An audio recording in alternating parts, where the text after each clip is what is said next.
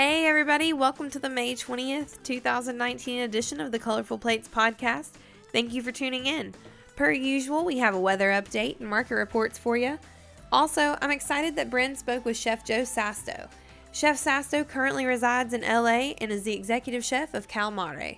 This past year, he competed on Top Chef, finishing in the final 3 by pushing the envelope in the kitchen and giving us his take on modern Italian cuisine. Who doesn't love Italian classics with a twist? Be sure to tune in Thursday for his full interview. Finally, Jamie briefly spoke with Steve Davis, Vice President of Business Development from Taylor Farms. Steve works closely with ProAct, and he tells us all about Taylor Farms' transition this year and what items of theirs are currently popular in food service. But first, we're going to start with weather and market reports, the norm here on Colorful Plates. California has been seeing some wet weather and gusty winds in the central growing regions, with some cooler temps. This has made harvesting a challenge at times. Mexico has been experiencing seasonal temps and precipitation in all growing regions. Lastly, Florida is seeing warm, humid conditions, not uncommon this time of year, and precipitation in the southern half of the state.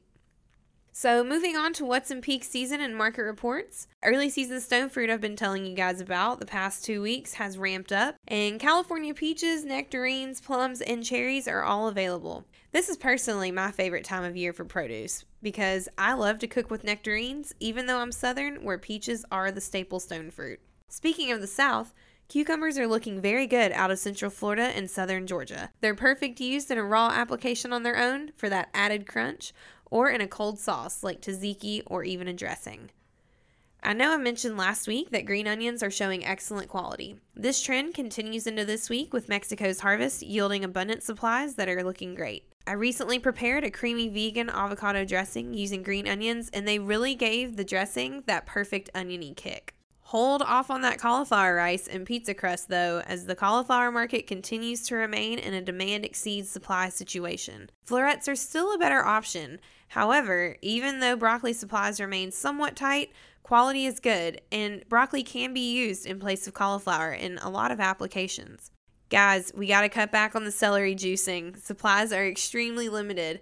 At a minimum, this demand exceeds supply situation will continue through the month of May. Hopefully, supplies will increase when the Salinas crop starts in mid-June. Until then, let's just stick to carrot juice. That's all for a quick rundown of peak season and market reports today. Be sure to check out The Source, provided weekly on ProAct's website, for an in-depth update on a multitude of commodities. So moving into our interviews this week, Bryn spoke with Chef Joe Sasto. Chef Joe has an impressive resume. He spent time working at a 3 Michelin-starred restaurant and, as mentioned earlier, came in third on season 15 of the hit TV show Top Chef. Chef Joe's specialty is handmade pasta, but another food he gravitates towards using is vegetables, and he has the process down for finding quality produce year-round. Let's take a listen. We talk all the time about the complexities of sourcing good, fresh produce. Can you sort of share your approach to working with fresh produce suppliers and how you do that? Yeah, I mean, to me, it's about building relationships. And it's like these farmers have been doing this for generations on the same piece of land. And there's family and there's history involved in what they're doing. Some of them only grow corn, and they've been growing corn for 5 generations. So building that relationship with them, understanding their story and why they only grow corn. Their land is ripe for it. It's perfect for it. So that'll then give you the best possible corn you can have. And then understanding someone else, they grow a different product, or maybe down a couple miles south of the corn farmer is another person that has a lower elevation, a different type of soil because of the runoff. And all of a sudden peppers grow really well for them. And kind of understanding and talking to the people that the produce is coming from and the people that spend their time growing it, just like I spend my time cooking it, it's just as important to know where it's coming from and why they're doing things the way that they are, because they know best. Right. That makes sense. What do you look for in a local farm or a supplier that you would want to partner with? Well, to me, one of the biggest things that often gets misinterpreted and that people don't understand, I think out of ignorance, is being USDA certified organic.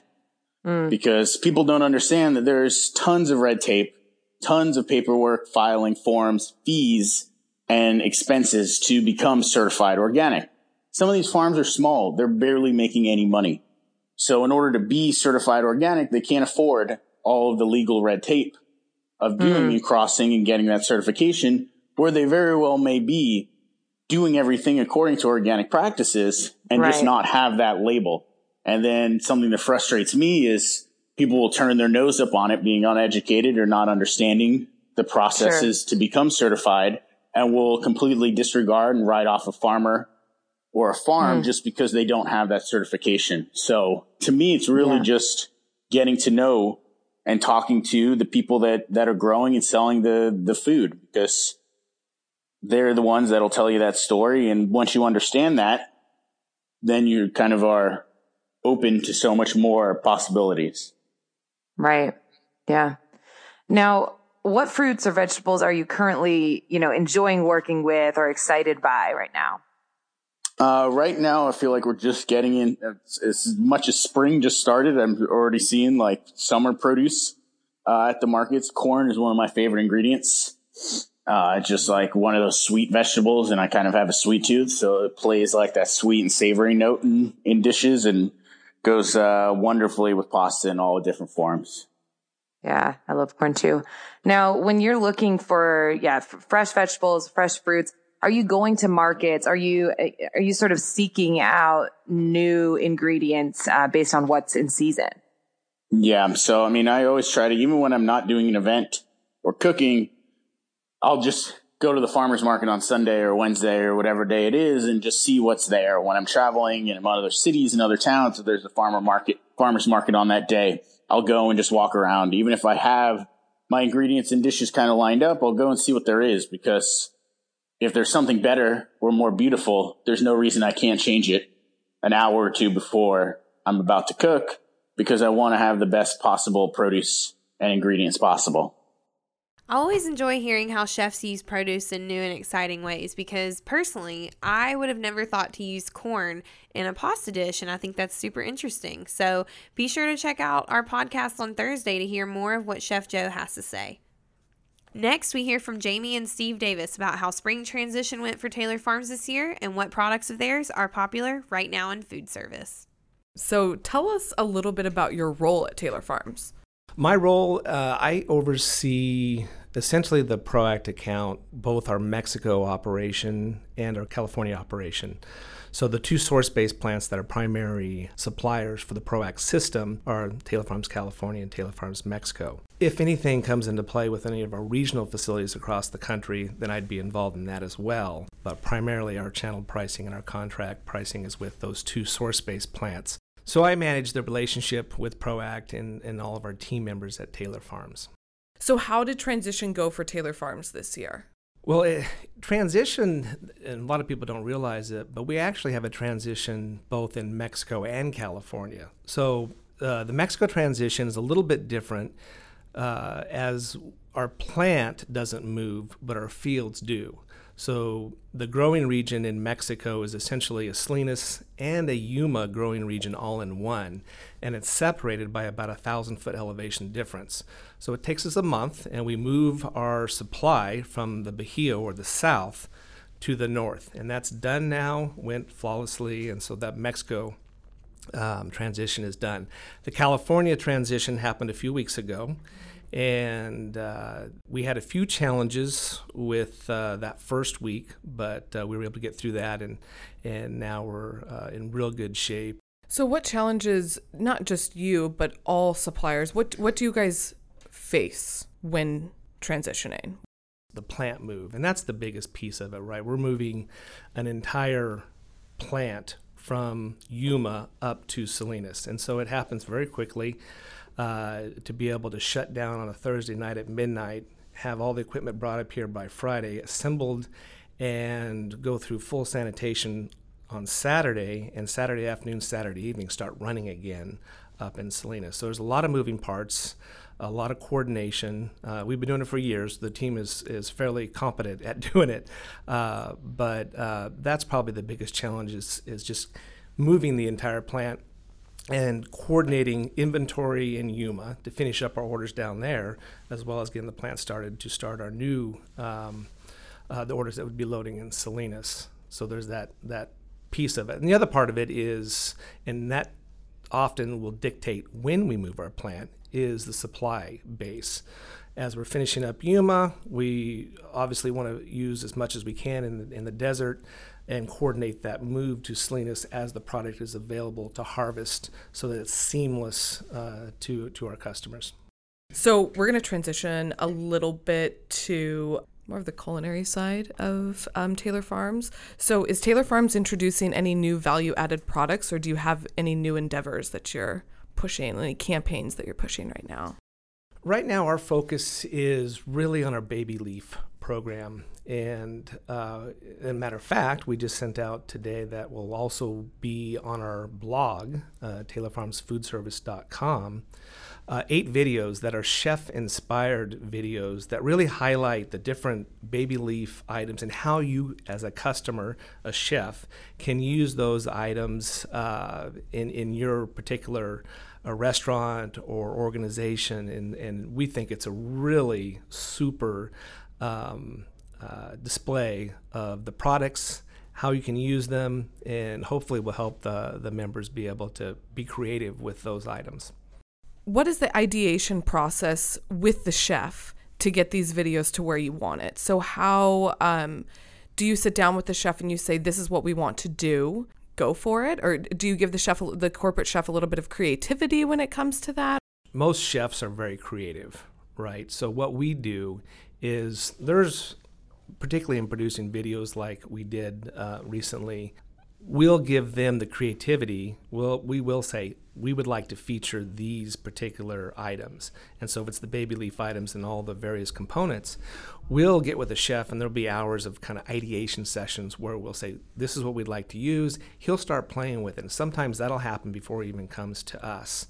And then he'll work with the products. We'll send him the products. He'll work with them. He'll develop them.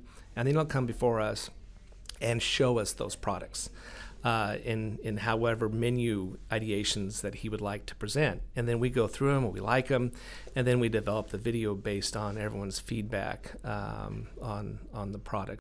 Who is your corporate chef? Who are you using? We have several corporate chefs that are associated with our different segments. So we have our food service segment, our retail segment, and our deli segment. So the food service is what we're talking about, and Matt Beckett is our corporate chef that we use for a lot of events and a lot of our featured videos and a lot of our ideation sessions, whether it's video or print. And he has a restaurant that he manages down in Cambria. If you look at the videos, you can see this. He's very knowledgeable, has a lot of experience, very creative, and knows the restaurant because he's the restaurant business because he's been managing chef for years. So he's a real pleasure to work with and very innovative. What's selling the most in food service for you guys, and why do you think that is? Well, I think there's certainly the staple items, right? You don't move too far away from the salad blends that have the iceberg components and the romaine. Iceberg is the biggest item that we process in some form or fashion as a blend or separately. Broccoli, cauliflower, romaine, all those are a big part of our program. Again, we're coming back to the baby leaf program that we're really focusing on because it seems to be a lot of excitement around what you can do with a heritage blend, a more robust spring mix, which is what our heritage blend is, that has a different texture and flavor profile than a standard spring mix, better plate coverage. What can you do with that? And arugula and spinach, and what are creative ways to use these items that folks have had in the restaurant for years, but how can we expand on those and make those a bigger part of the menu? So there's been a lot of focus, work around the baby leaf items, and it's been met with pretty good results. All right, guys. Well, that's all I have for this week. Be sure to tune in Thursday for Chef Joe Sasto's full interview. As always, thanks for listening. Have an awesome week, and remember to subscribe on iTunes or Google Play. And as always, stay fresh.